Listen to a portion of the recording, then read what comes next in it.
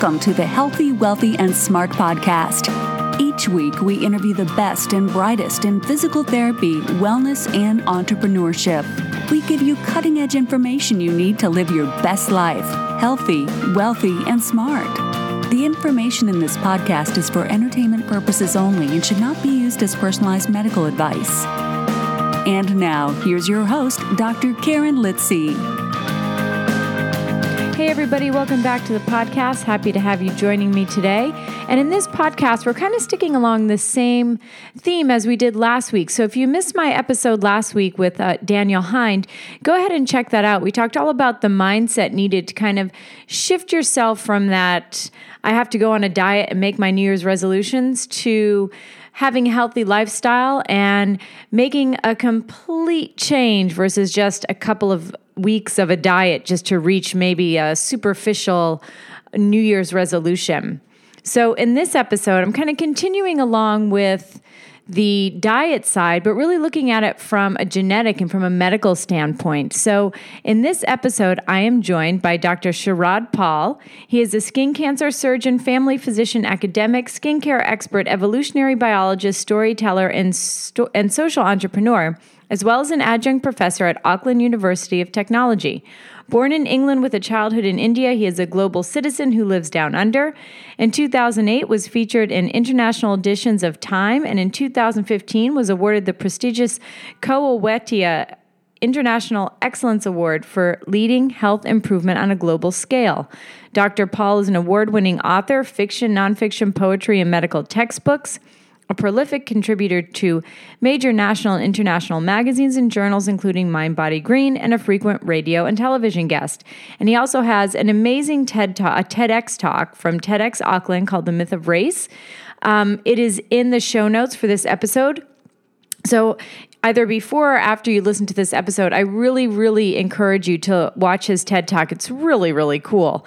So what do we talk about in this episode? Well, first of all, Dr. Paul believes that today, that the healthcare system today is primarily focused on reactively treating illness. We can all agree with that, with very little resources going to the proactive treatment. So one thing that he said that I really stuck with me is medicine is not health. Medicine is an industry. It doesn't automatically mean good health. And that is so true. So we talk about what we can do proactively to help with our overall health. We talk about the genetics of health, making medicine more personal, the most important questions to ask your physician at a yearly checkup, and we can say this to PTs as well. How historical human migration and diet patterns influence your vitamin D levels and omega-6 to 3 ratios. This stuff is so cool. And should the medical system be proactive or reactive? And I think we all know the answer to that. I'll give you a little hint. By the end of this interview, I told Dr. Paul that right when we were done, I was going to go out and buy a bag of oranges and a lot of salmon. So that kind of gives you a little hint as to probably what we need in our health to keep us healthy and keep us active and keep us strong. So a big thanks to Dr. Paul. This episode is truly interesting. So I hope you all enjoy. Hey, Dr. Paul, welcome to the podcast. I am thrilled to have you on. Yeah, good afternoon, and thank you for having me. We've got a lot to talk about today, so let's get right to it. You have said in the past that medicine is not health. What do you mean by that? Yeah, medicine is reactive, like we were just discussing, and what I said is because when I studied law after medicine, what I found is law doesn't translate into justice. And just like that, medicine isn't health, because medicine is an industry and it's very useful when you need it, be it, medications or surgery. But it doesn't automatically mean good health. For that, you need to be proactive. You need to know your body. You need to know what questions to ask physicians, because, I think as an MD, I find people don't ask me enough questions. People just, I often think I'm humbled by the fact that literally you can tell people anything and they believe me. But I really wish that people actually asked more questions, knew their bodies, took more interest. And in your opinion, what are some top questions that people should ask? So for the listeners of this podcast, they're going to see their doctor next week. What are some important questions that they should be asking their physician? I think combination of, if you're going into procedural medicine, for example, so if somebody's having a procedure, then people need to know, are there alternatives, and or is everybody does the same kind of procedure that you're doing? And then, of course, people are often sometimes embarrassed or overwhelmed or overawed to ask about how many procedures have you done, or, what are the exact number of worst problems you've had with it, or things like that. And I really think people don't ask those kind of questions enough. So similarly, I think you can extrapolate that for medications as well. You can say, alternatives, can I manage with something else? Does it interact? These are the things I'm doing in my lifestyle. Because often doctors also don't worry too much about what is in the patient's lifestyle. So, it's like we know a lot of our medications, for example, blood pressure medications interfere with grapefruit and things like that. But we need to actually tell people that, or it may be in the fine print in the packet, but, we should be educating them better. I totally agree that our medical system, certainly here in the United States, is certainly more reactive than proactive. We're really much better at treating people when they've already been sick or they've already have some sort of chronic illness that maybe could have been avoided with being a little proactive. So can you talk a little bit more about things that you do and you recommend for people to be, for medicine in general, to be a little more proactive than reactive? Yeah, I think it's really trying to get to know the person rather than the illness. And I think sometimes all of us in medicine, be it in whatever field, including, physical therapy, whatever, sometimes we just treat the illness and we're not really looking at what are they all about. I have a lot of older patients that deal with skin cancer, and sometimes you say to them, what is important for you at home? And, for somebody, the most important thing may be sitting in front of TV and watching the football. And really, if he's able to do that, then his quality of life is really good. As opposed to somebody, for him, walking is very important. Then you decide, should I use a skin graft here, or I go a little more conservative. So I think in some ways we, as physicians, it's important for us to understand that there's a human being at the other end of it.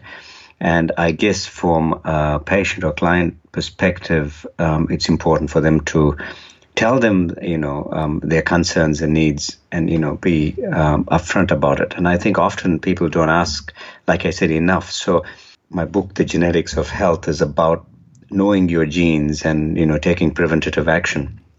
So one example I'd give you is the one with the vitamin C gene.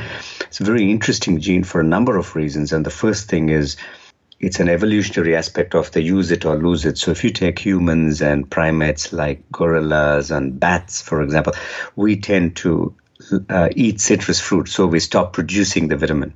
Whereas if you look at creatures like, New Zealand's got more sheep than humans, and sheep, for example, produce their own vitamin C because they don't eat citrus fruit. Or the same can be with newts and things which regenerate their limbs and things like that. So what we find is, so for a start, we don't produce our own vitamin C, so we need it in the diet. But 1 in 5 of us, that is 20% of the population, irrespective of where in the world, lacks a gene or has a non-functioning variant of the GSTD1 gene, which helps us absorb vitamin C. So for these people, if you don't supplement or double your dose of vitamin C per year, what was very interesting, from your 20s onwards, your waist circumference goes up by a teeny bit that you wouldn't notice it, and your blood pressure and your renal function deteriorates. So by the time you're 40 to 50, you've either got prediabetes or kidney disease or heart disease, or you're just overweight. So typically what I found is, when I've been doing this gene test, which is the back of my book, is people, typically they then send me their photos, and you can almost be intuitive. You can see them in their 20s or at college, and they're trim and skinny, and then you look at them in their 40s and 50s and they're really blown out. And not all of them, but some of them is just bad lifestyle, but for some of them it's actually genetic. And if you were proactive, all it would cost you is eating an extra orange a day, and you would have saved a lot of healthcare costs later on. Well, I know what I'm going to be doing tomorrow. I'm going to go out and buy a whole bag of oranges. Just to be on the safe side. Just to be on the safe side. I will eat an orange a day if that's going to help my waist circumference. It would keep the doctor away. That's right. If that's all it takes. So now, you had mentioned this sort of genetic testing. And when a lot of people think of genetic testing, I know I, for one, I think of 23andMe or the Ancestry.com. So is this the kind of genetic testing that you're doing to find out about these different genes that can influence our health? Yeah, I think the fundamental difference is the three types of gene testing. The one you commonly hear about is what we call whole genome sequencing, or WGS, and that's really about just testing your whole genome, and that's what companies like 23andMe do and some others. But what they do is there's a lot of stuff which we don't know about, but also the other issues, we also test for illness in it. And of course, that for things you can't cure, or if you're going to get Alzheimer's or something, it's going to freak you out. And I think stress is such a big part of our lives already that I think that has negative health implications. Then the second type is the 16RS, that's the RNA kind of testing of microbiota. That's really for diets, just checking specifically for things like gluten and things like that. What we do is we do test for that, but generally we just focus on diet and exercise. So for example, some people are more suited to power training, some people are more endurance, and you can pick that. We can pick people who are more likely to have Achilles tendon injuries, so they need to be strapping and orthotic footwear and that kind of stuff. Diet, I mentioned vitamin C earlier. We test for vitamin A, D, folic acid. We test for, there's 21 genes I've developed, so I call it it's called a Revolution 21 GT, and it's basically we've identified 21 genes. Protein is another one. See, for example, there's some people who have a particular protein gene, FTO, which is basically, these are the people who, if they go on a high protein diet, they'd lose weight dramatically. I mean, you'd often see people said Atkins worked for me or whatever, but it doesn't work for everybody because you need to have the gene type. So because based on this, we can actually tell you, even if weight loss was a goal, then we could actually look at what would be a better diet for you. Or sometimes we just pick up that you're, lactose intolerant and or gluten intolerant or something. But generally, it's all about performance. Ultimately, what it means is that if you're intolerant, you avoid them, and if you end up with more energy. And what it means is that overall, it's about optimizing performance. So when I was in the UK for the same book, I was approached by the development squads of several of the youth soccer teams.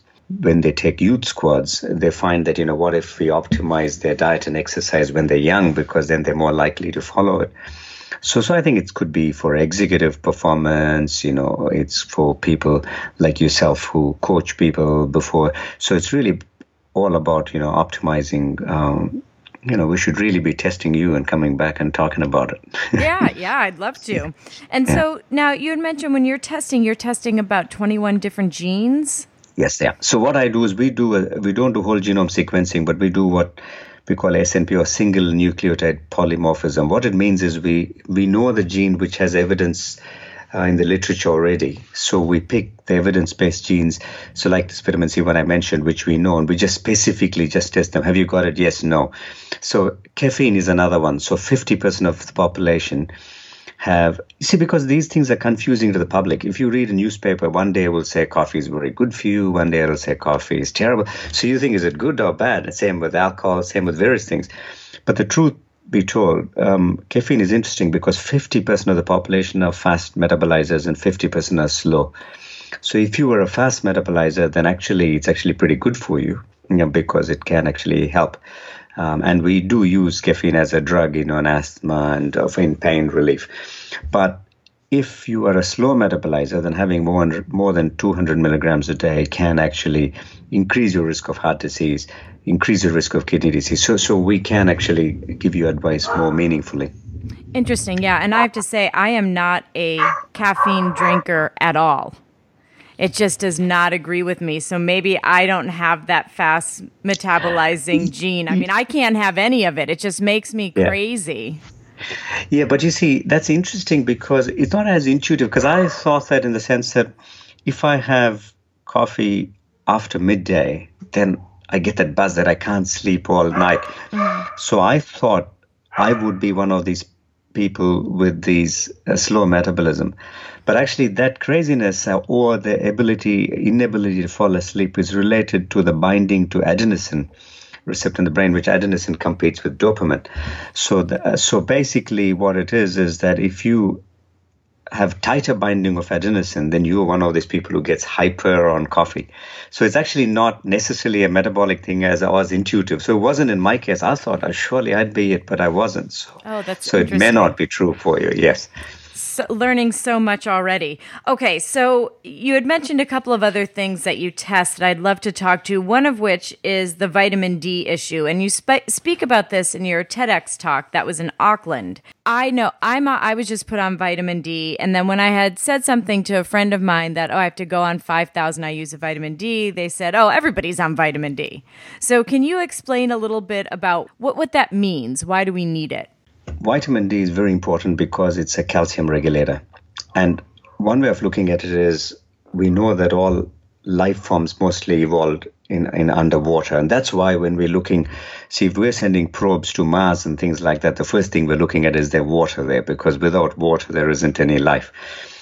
But what we know is that seawater has 20 times the calcium as fresh water.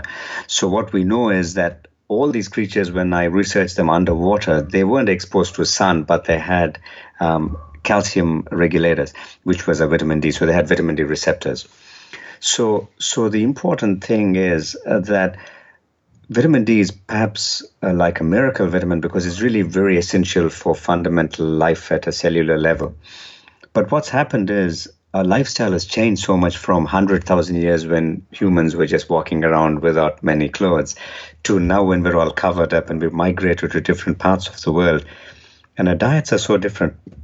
And we're not really eating enough vitamin D rich foods. So for example, and that's actually what led to, and that was my TEDx talk was really about the myth of race. So all our skin colors came about because of our diets and migration and our vitamin D levels.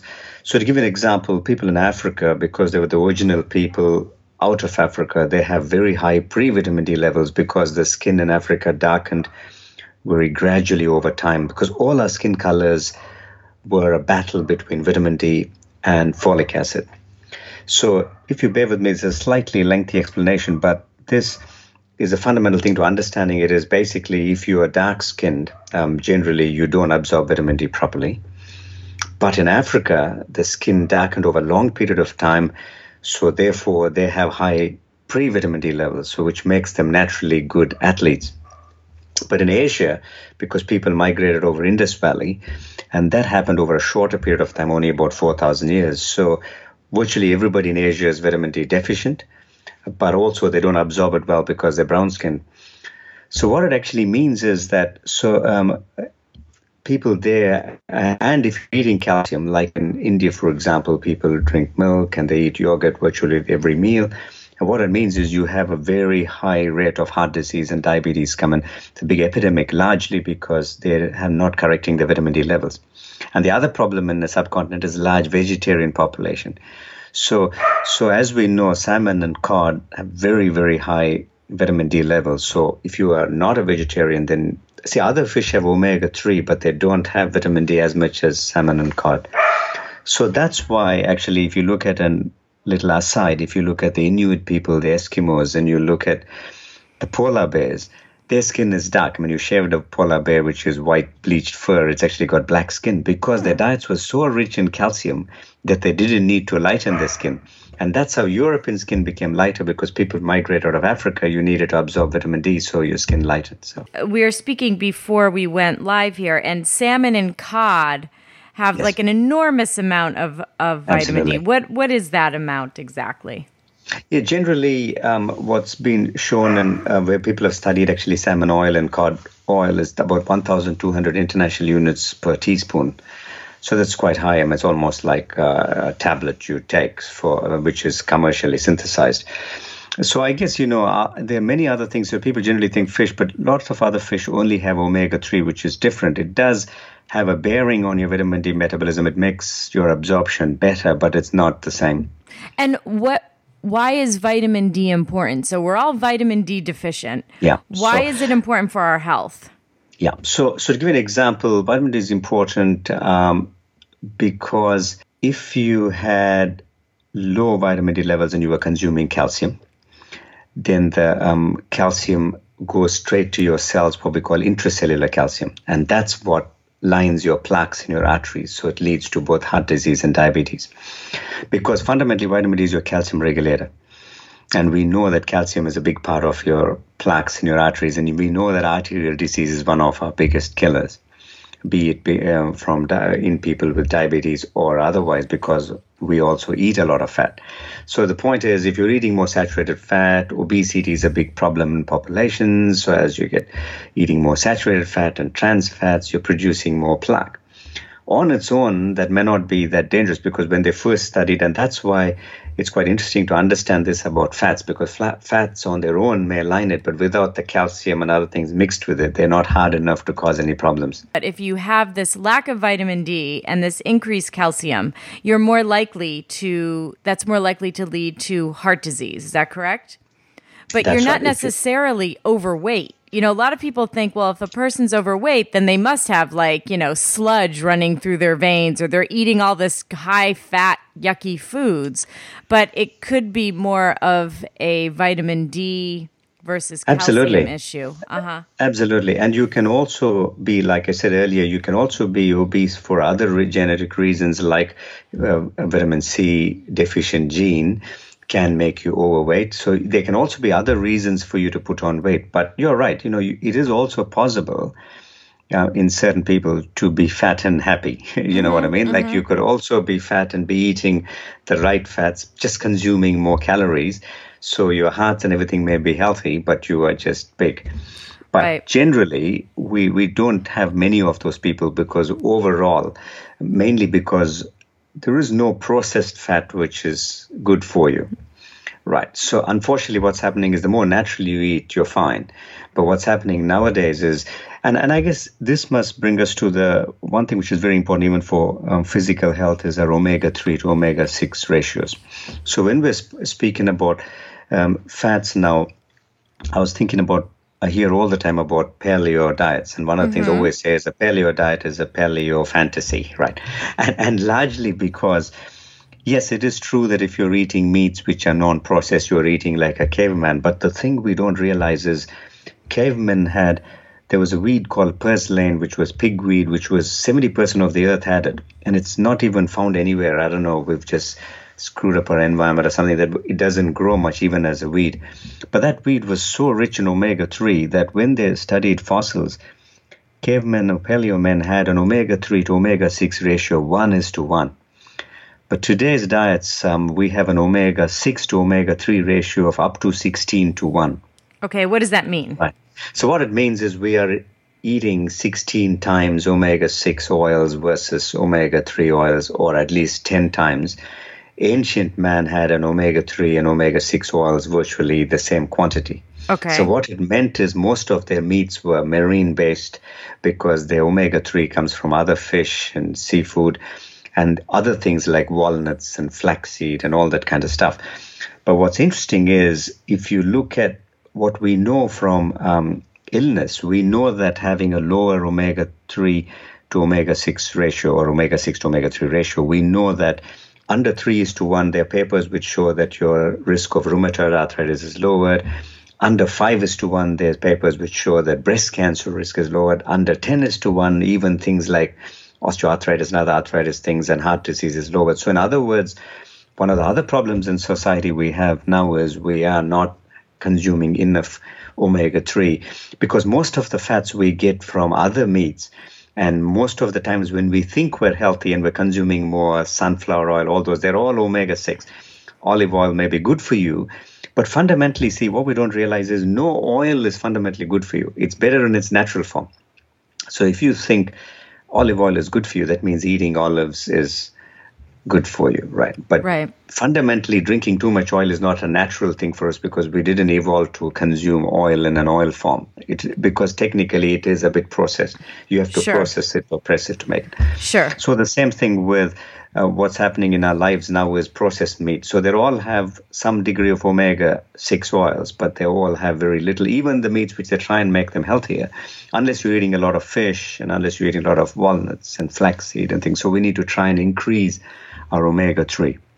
And are omega-6 oils bad for you then? They're not bad, but the ratio of them to your omega-3 is important, because omega-3 is particularly good for your arteries. It has a protective effect. So we know that people have high omega-3 levels, they have protective effect on the arteries, they get less strokes, less heart disease. Mm-hmm. So that's what I'm saying is you can be fat and healthy provided you're eating a lot of omega-3. Right, our omega-3 levels were high because then it has some protective effect on your artery, but it's very difficult to do that if you are not eating enough omega-3. Got it. And so when you're talking this kind of 16-to-1 ratio of 6-to-3, obviously not good. So the lower the ratio, the better Absolutely. it is. So, yeah. Yeah, okay, that makes sense. So how do we find out what our ratio is? Technically speaking, you could actually measure these things, but you actually don't need to. What you really need to do is what we know, like I said, from previous studies on ancient diets. So when people are talking paleo diets, is paleo people had mostly omega-3. So I think what it means is that, see, the problem we have today is if people are health conscious, then because, yes, we know that, farming and things like that are not good for the environment, and as well as, killing animals and all this sort of stuff, what happens is typically then people become vegetarians. But the problem with vegetarianism is unless you're consuming enough walnuts and flaxseed and various things, you're getting very little omega-3 and you're virtually getting no vitamin D. So if you were a vegetarian, while it may be healthy for the environment, we didn't evolve to be totally vegetarians. So what it means is then you will have to supplement vitamin D. But because vegetarians wouldn't want to take the fish oil forms, like salmon oil or cod liver oil, so what will happen is then you will have to take a pill like what you're doing at the moment, which is basically a synthesized form of vitamin D. It's a chemical form. This omega-6 to omega-3, for us to know what that ratio is, you just have to look at your diet and what you're eating. It's just in your diet. I mean, if you just look at the best way I tell people is I tell them, give me a 2-week sample of everything you ate, even if you think it's not important. And then you look at, because a lot of our cereals, for example, will be muesli or something. It will be made with safflower oil or something. So it's more omega-6. So you can basically just look up, and all of them will have.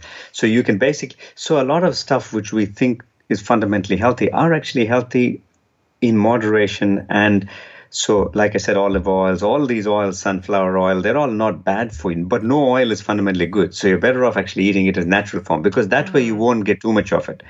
So if you're really just eating fish and you're really just eating olives, it's very unlikely you'll absorb enough oil that you're actually going to have a ratio out of kilter. But what's happening is because we're eating so many bad fats, everyone's telling us these fats are bad for us, that we're trying to supplement them with a lot of fats, which means we're actually having more fats than we need. Got it. All right. That makes a lot of sense. So it really comes down to being very cognizant about what you're eating. And I like the idea of writing down everything you're eating for those 2 weeks. And you can see how much omega-6s am I consuming versus omega-3s. And I'm sure it's...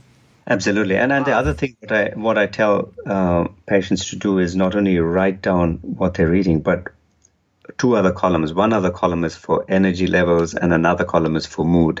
Right. So because you can pick things like, if you don't want to do a gene test, then we can actually tell typically if you're lactose intolerant or gluten or something, because people will say, went out and had pizza and then, they felt terrible or they felt lethargic the next day.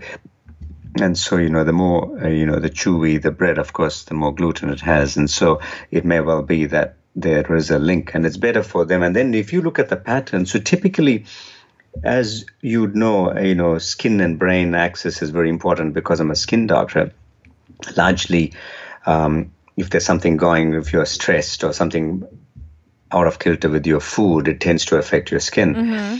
So when people come with chronic skin conditions, this is very typically in eczema or various things, I often tell them, this is one thing I often do, is a 2-week sample of your diet, but I also say rate your skin from 1 to 10, rate your energy from 1 to 10, rate your mood from 1 to 10. And I tell you, 90% of the cases, and this is what we were going back to saying, being proactive. Typically, before they come back to see me, they've diagnosed themselves because they've been writing it for 2 weeks and they can actually see the pattern. And they'll come back and say, before even organizing an allergy test, they'll say, well, it's peanuts or it's something, the pizza, so it's gluten or something, because they can pretty much see. Mm-hmm. Yeah, and it seems like all of this makes so much sense in being proactive, but it takes work. So do you think that's why the medical system maybe is a little more reactive than proactive? Because being proactive takes a lot of work. It takes work on behalf of the person. It takes work on behalf of the physician, or even, in the world of physical therapy, we're trying to be more proactive, promoting health and wellness, versus seeing people when they've already gotten to that state where they have these chronic illnesses like diabetes, COPD, things like that. So what can we do as a collective healthcare system what are practical steps to be more proactive, I guess? I think the first thing is to really encourage a sense of personal responsibility. And I think in society, we're more and more lacking it. Like, broadly speaking, we want things done for us. Mm-hmm. So even as parenting, even parents, we're lacking sometimes responsibility, being responsible. So I think what's important is, if you take personal responsibility, everything in medicine or everything in to do with health is a mixture of our environment and our genes, right? So as you would know, if in skin, if you dealt with, then you have a risk of skin cancer based on your genealogy, but you would also have a risk of skin cancer if you got sunburnt or used suntan beds. Likewise, if you were a smoker, you would increase your risk of lung cancer because that's your environment, but also you may have a genetic predisposition because sometimes you will say he never smoked, but he got lung cancer. So literally everything is about diet and environment. So sometimes, but when we talk about environment, what we forget is there is an external environment, and that's what we sometimes don't have control over because where we live. But our internal environment is our diets, and that's we have control over. So I'll tell you, there was an interesting study done, which I allude to in the Genetics of Health book, where they looked at quote unquote, as I find it funny, it was called the American cafeteria diet, but basically it was junk food and Coke, right? It was a burger and Coke. And what they did is, in people, they actually put mice on it, and what they looked at the genes they were expressing. And what was interesting is, within weeks, they were expressing not only more anxiety, depression, laziness, obesity, all these genes were coming out. So in other words, sometimes what you eat may also make you more angry and stressed and things. So the more processed. So really what I'm thinking is, that's really our internal environment. So if we're creating that environment for ourselves, how do we expect ourselves to be happy? So if you're eating all this processed stuff, which is fundamentally making you unhappy, then you're really going to need another chemical somewhere else to counteract it, and that effectively becomes a health system. So I think to a large degree, we over-medicalize things. So I think a lot of things like this are over-medicalized because we're creating a bad environment. There's some bad outcomes, but we automatically think, well, this is an illness which needs treatment. It isn't. You need to take some personal responsibility. Look at what are you putting inside your body. I'll give you another example with, soda pop, fizzy drinks. So if you look at Coke or Red Bull or Mountain Dew or whatever. So I found it very interesting when I was studying the sugar conundrum, because when I was studying caffeine for a start, say an espresso, a single shot is 80 milligrams of caffeine. A Coke has 35 milligrams, right? And Red Bull is even higher.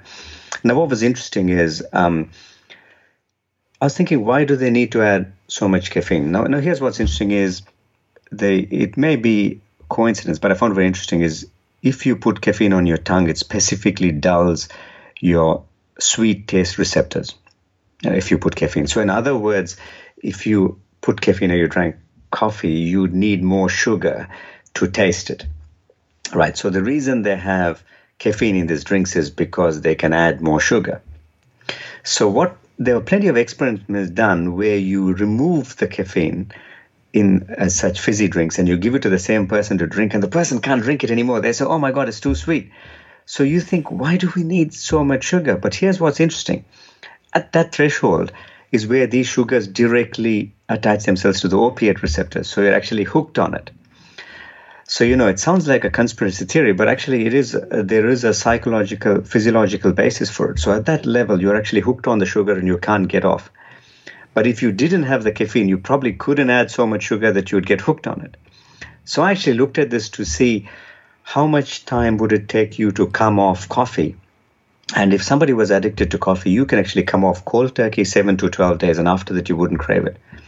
But if you're addicted to sugar, which means if you're drinking a caffeinated fizzy drink, it's like an opiate. It would take you like 2 months and you'd be depressed, you'd be craving it, you would get the shakes, you'd be feeling uneasy that you'd want it again. So these type of things are normal. So if you go back to our origins and being more natural, I think anything which is more processed, full of chemicals, cannot be fundamentally good for you. It's okay as an odd treat. If you really wanted it and you craved it, have it once a month or something. But if you're going to have it every day, it's impossible to have good health when you're creating a bad environment. Yeah, and I think that's a great way to kind of position that we have an external environment that we can't control everything there. Too much, because politicians are responsible for a lot of stuff, and we may be in different parts of the world, and maybe pollution, things like that. That's right. Right. But you can control the internal one. And that's important. So taking that personal responsibility, like you said, to control what you're putting into your personal environment can help, obviously, keep you healthy and maybe keep you out of an over-medicalized healthcare system.